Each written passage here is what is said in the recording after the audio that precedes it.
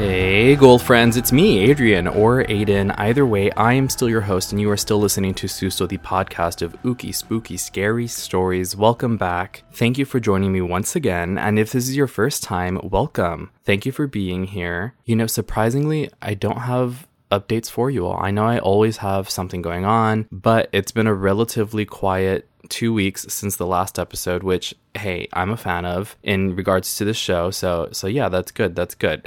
Of course, I'm always thinking and dreaming stuff up, but as far as like things in motion, it's smooth right now. It feels good. I feel like I've been waiting for this feeling for a long time. But if there were any updates on the show, you could catch those on Twitter, Instagram, Facebook, or TikTok at Susto Podcast on all of those platforms. And if you have your own scary story, you could DM one to me on there. You could also send it to me in an email to sustopodcast@gmail.com, or you can leave it in a 5-star review and I will share it on the show. Even if you have a picture, recording, video, whatever, please send it in. I love that stuff and I will find a way to share it for you. For today's episode, I am really freaked out about this one. I've heard this story so many different times, and it was kind of one that I was just like waiting to take on because honestly, it freaks me out. I was watching a video about it with one of my friends and one of my best school friends on Patreon. That's patreon.com/SustoPodcast. They came over and we were watching a video about this story, and then they messaged me a couple days after and they were checking in on me because they had been experiencing some strange feelings and happenings, and they sent me a picture of a candle of St. Michael that they burned. And for anybody who works with candles, you'll know what this means, but all of the glass was pitch black. And typically what that means is that there is some sort of negative energy, whether it be from an entity, a spirit, or sent from another person that is like working against you or that is surrounding you. And when you burn a candle of St. Michael for protection, it protects you from these things. So I need to get mine on. Thankfully, honestly, you know what? Okay, here's one thing. So they sent me that and I was trying to think, I was like, you know what? Nothing really weird has happened to me, but I feel like whenever I do this show and whenever I'm consuming this kind of media, and especially whenever I'm making the show, I always have this kind of mental block of none of this is an invitation. I'm interested in it. I love consuming it, I love making it, but none of this is an invitation. In case there's anything out there that hears me, it's not an invitation. And so I feel like that's a base kind of layer of protection that I have for myself. And I feel like it works because thankfully since doing the show, I've never really experienced anything directly related to it. But when I was thinking about what they said and the picture they sent me of that candle, I remembered, you know what? The other day I was upstairs and my boyfriend was sitting at our dining room table and I was standing next to one of our couches, and we have a little like side table behind our couch, and then we have some stuff on there, and there's these 2 candles and they're like tall pillar candles. They're always there. They never move. We don't even burn them. They're just for decoration. And I was on the phone texting, and then I just heard something fall, and I looked up and it was the candle, and it fell over and it was about to like roll off of the table. And I was like, oh, Margaret, I thought it was our cat. So I like immediately look for her, and I look over at the other couch and she's snoozing. She's taking a nap on the couch, minding her business. And then she just kind of looks up at me, and then she looks at the candle and she looks back at me. I was like, okay, so that wasn't her, because she was in prime kitty floof position. Like, I didn't even see her move in my peripheral. That's why I had to look for her. And Jeff and I just looked at each other and I was like, did you see that? He saw the candle like that it was tipped over, and we heard it. And he was like, did you knock it over? Were you leaning against the couch? I was like, no, I was leaning against this wall. Like, I wasn't even touching the couch, wasn't near the table. He was on the other side of the room. So a candle got knocked over. If that means anything, I don't know. But after watching that video in preparation for this episode, I don't know if it's related, but I will just put that out there. I will also say, when I was doing research for this, I saw mention of a demon's name, and I've just always heard that you never say their names because you're basically calling to them. So that's like 101. I don't think I will ever include that kind of name in a show because I don't want to say it out loud, much less in my own home. And I also don't want you all to hear it and to repeat it. Like, I'm just not going to put that out there. So for those of you that have access to the Google Docs, if you do see mention of some sort of like name, a demon's name, don't say it. Please, just word of advice. So with that being said, I'm going to go ahead and get into today's episode, which is the story of Josué Velázquez and La Mano Peluda.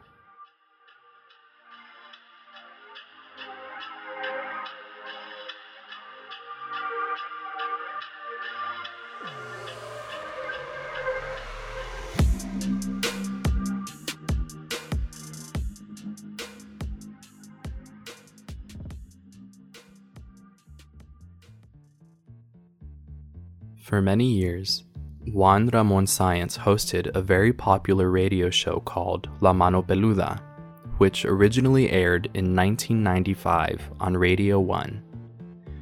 The show focused mainly on the audience's paranormal experiences, and mediums, psychics, and other experts were often invited to help out in people's cases. One particular night in 2002, Sáenz got a call on the show from 20-year-old Josué Velázquez. This would be one of many chilling calls over the course of weeks. According to Josué, his family immigrated to America from Mexico when he was 16 in pursuit of the elusive American dream. Since then, his family had been up to their necks in debt for years. Josué said he'd been looking for ways to make money and get rich quick. He confessed to attempting to summon several demons who could make him wealthy, that he was willing to do almost anything. Sometime later, he found a book on witchcraft and a ritual to summon a powerful demon who could help him in exchange for small sacrifices. After trying for almost a year and a half, desperate, Josué slit his wrists in a ritual in order to summon the devil himself. Josué says that a tall, thin, dark shadow appeared in front of him, almost as tall as the ceiling, and had a deep, guttural voice. Josué stood there in shock, while the entity said, "You wanted to see me. Here I am." Josué claims that he learned a lot from this being, that it taught him how to control small animals like rodents and reptiles, among other things. The entity also requested blood sacrifices for each sum of money and continued wealth. The sacrifices were small at the beginning, but increased as he asked the demon for more. Eventually, the entity asked for a human sacrifice, but not just any human. It had to be someone from Josué's family. Josué didn't hesitate and thought he had the perfect victim in mind, his grandmother. In the call, Josué tells the audience how he drugged her so she would sleep through her own murder, undressed her and dismembered her, and how any evidence of the crime disappeared shortly after without him having to do anything, insinuating the demon took any evidence of his crime. Josué got everything he wanted and more. Mysteriously, he received a ring that endowed him with some power over the demon. According to Josué, the ring granted him protection from the demon, but only to a certain extent. He could not escape the constant mental torture. Upon reflecting on the horrendous cost of his wealth, he began backing out of his deal. He said that despite receiving great amounts of money easily, he was instructed to spend it the same day he got it, and he could not give it away or donate it. If he didn't spend it all, other entities or demons would come to threaten him at night, never letting him sleep. In one of his phone calls to La Mano Peluda, he shares one instance after going shopping. He had a few bills left and saw a homeless person asking for change. Josué felt the need to give him those leftover bills, but when he got home, he said a woman was waiting for him, demanding an answer as to why he'd given the homeless man money. Josué also noticed a drastic change in his appearance. He claimed his nose was growing, his face was changing, and this scared him. He would take pictures and videos of himself and compare them to old ones before the summoning, claiming he looked like a completely different person. He also mentioned that people on the street couldn't or didn't want to look him in the eye, and that he received disgusting looks from strangers when he tried to talk to them. Juan Ramon Sáenz contacted a Christian pastor named Roberto Guaso and asked him to call Josué and pray for him and free him of these entities in what was essentially a live exorcism on the show. During a follow-up call with both Sáenz and the pastor, Josué mentions that there were now 4 beings with him that stayed through the attempted exorcism and hadn't left since they had been summoned, beings that tortured him both physically and psychologically. As the pastor prayed for Josué, disembodied voices can be heard in the background of the call, mumbling and a sinister laugh along with Josué's scared, trembling voice. ¿Qué está pasando, Josué? No, están hablando, están gritando los choferes, pero no pasa nada, señor, continúe. No prestes atención a esas voces, en el nombre del Padre, del Hijo y del Espíritu Santo. Josué, en el nombre del Padre, del Hijo y del Espíritu Santo. Cristo Jesús es mayor. Cristo Jesús te ama. Cristo Jesús te quiere limpiar y liberar. Cristo Jesús es mayor y quiere hacerlo. En el nombre del Padre, del Hijo y del Espíritu Santo. En Cristo Jesús. No prestes atención. No prestes atención. No prestes atención. No, es que Dios mío, no, yo no escucho nada, No escuchas nada. No escucho nada. En el nombre del Padre, del Hijo y del Espíritu Santo, en este momento declárate, yo pertenezco a Cristo. Declárate, yo pertenezco a Cristo. ¿Qué me están hablando, güey? Yo pertenezco a Cristo. Yo pertenezco a Cristo. Josué claims that after hanging up with them, the woman mentioned before stabbed his torso with a strange, crucifix-like item and was taken to the hospital, where science visited days later. Sometime after that, Josué told science that he was getting help in a monastery in California by the suggestion of Pastor Guaso. That should have been the end of Josué's story. However, it wasn't. Years went by and Josué went on to college to become a bacteriologist. He had allegedly freed himself from his demonic tormentors and everything was normal, or so it seemed. In 2011, science got a call from Josué explaining he still needed to take the ring off to be completely free. By that time, science had already left La Mano Peluda and was hosting a segment on a TV show called Extra Normal. Science immediately got in touch with his producers and asked them to set up an interview with Josué. On the day of the interview, Science and the Extra Normal crew were still in the dark about the interview's specific location. It wasn't until they got in a van that Josué told them it would have to be done on a body of water for everyone's protection. He claimed the safest place from a demonic entity was in the middle of a body of water. The closest one was Lake Texcoco. Once there, they got on a boat. Everyone in the crew, including Science and another reporter, noticed Josué's odd attire and behavior. Josué was wearing a black suit, some kind of animal skin wrapped around his shoulders, a black leather glove on his right hand only, and was carrying around a bone as a small staff. Mario Estrada, who mediated the interview, mentioned that Josué gave him and the cameraman the left hand when saying hello, while the right one to Science.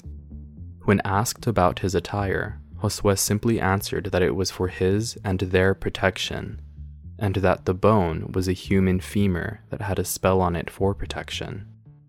The interview began, and as Josué talked, he suddenly and violently convulsed as if something were trying to take over his body. Science referred to these as attacks from the evil beings that didn't want to let go of Josué. The interview ended with Josué promising he would never use dark magic again, and that he would visit a Yoruba priest who would help him take the ring off once and for all. A few days after the last interview with Josué, Science was admitted to the hospital due to complications with gastrointestinal issues. Juan Ramon Science was diagnosed with peritonitis, a bacterial infection, and passed away only a week after filming the interview.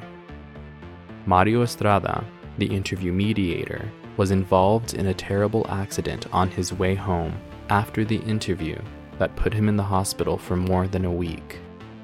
And if this weren't enough, Pastor Roberto Guaso, who prayed for Josué and tried to rid him of his demons, passed away 1 week after Juan Ramon Science.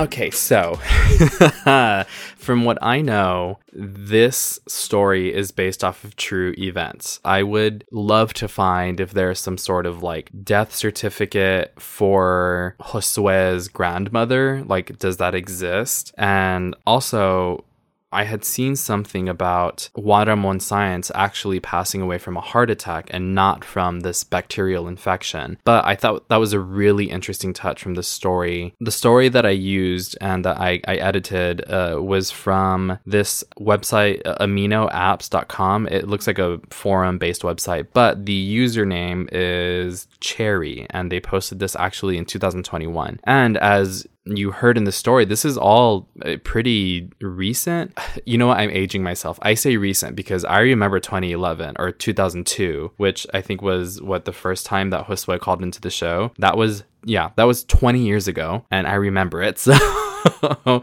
aging myself. But even then, 2011 is when they did that interview, and that was 11 years ago, which, I mean, time is relative. It's not really real. It just depends on who you ask, whether or not that's a long time. I don't think that's a long time. I think that's very recent for something like this to happen. It's very strange. Of course, there's links to all of the sources that I have in the Susto Google Docs. After it, in the comment section, they're talking about what happened after. This person in the comment section was saying they were really disappointed because they were following the story as it was happening. Like, they saw the interview when it came out, and it's also on YouTube if you want to look for it. It's really easy to find, but I've also put a link in Google Docs. But this person was saying they were really disappointed because, you know, at the end of this story, Josué Velázquez says that he's going to stop fucking with that stuff, basically, which from my understanding, it's really hard to disengage with an entity like that.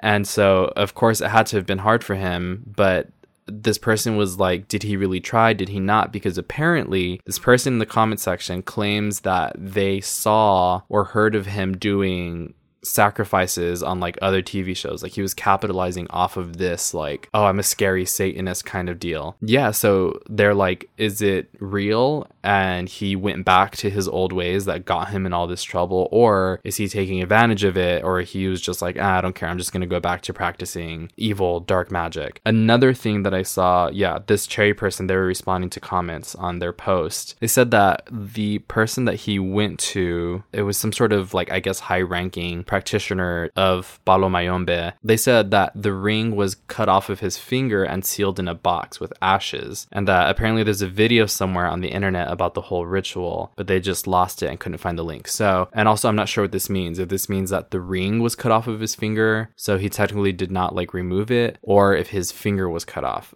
But either way, there was a ritual that was done. And then again, I saw that other comment where people were like, you know, really sad because apparently I'm unsure of this timeline, and it would be cool to see where he's at now, you know, what he's up to now. I would never want to engage with him, but again, I think it'd be really interesting to see what he's up to now. It's just, it's wild because this is one of those things where you all know I'm always saying I am more scared of the living. I'm more scared of things that are based on true events. And this is one of those things where they completely bleed into each other, the paranormal and true documented events. We know that these people died. Rest in peace, Juan Ramon Sáenz. He was a legend. That show is trailblazing and it's amazing. And I know that there's a bunch of recordings of it online. If you've never heard of it, please check it out. It's La Mano Peluda, which La Mano Peluda is its own story that I've wanted to do before, but it's hard to find a long enough story to make an episode out of it. There's this dismembered hairy hand that harasses people, basically.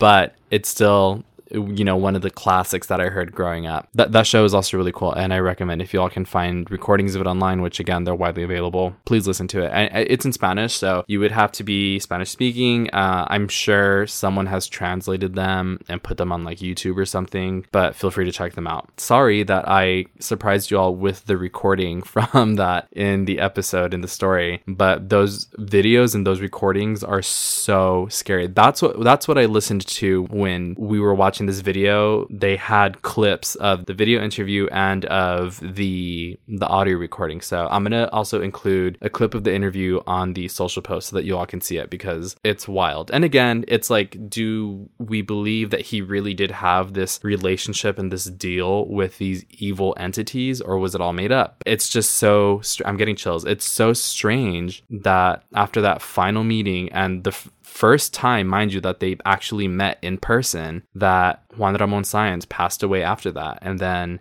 the mediator was in a terrible accident. And then the pastor that tried to help him also passed away, like so soon after meeting. So it's like, I don't know, 10 out of 10, one of my favorite stories. Scared the shit out of me. And yeah, I'm going to have to edit this another day because I do not want to be editing this at night. So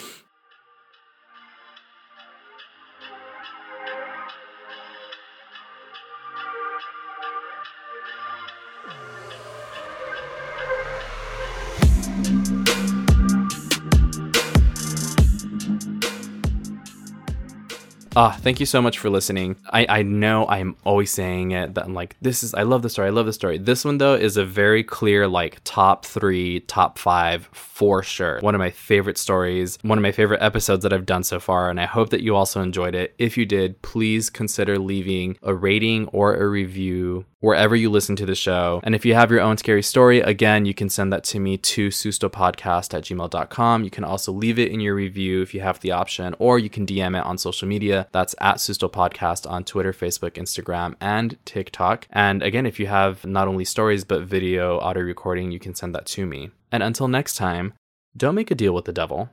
Bye.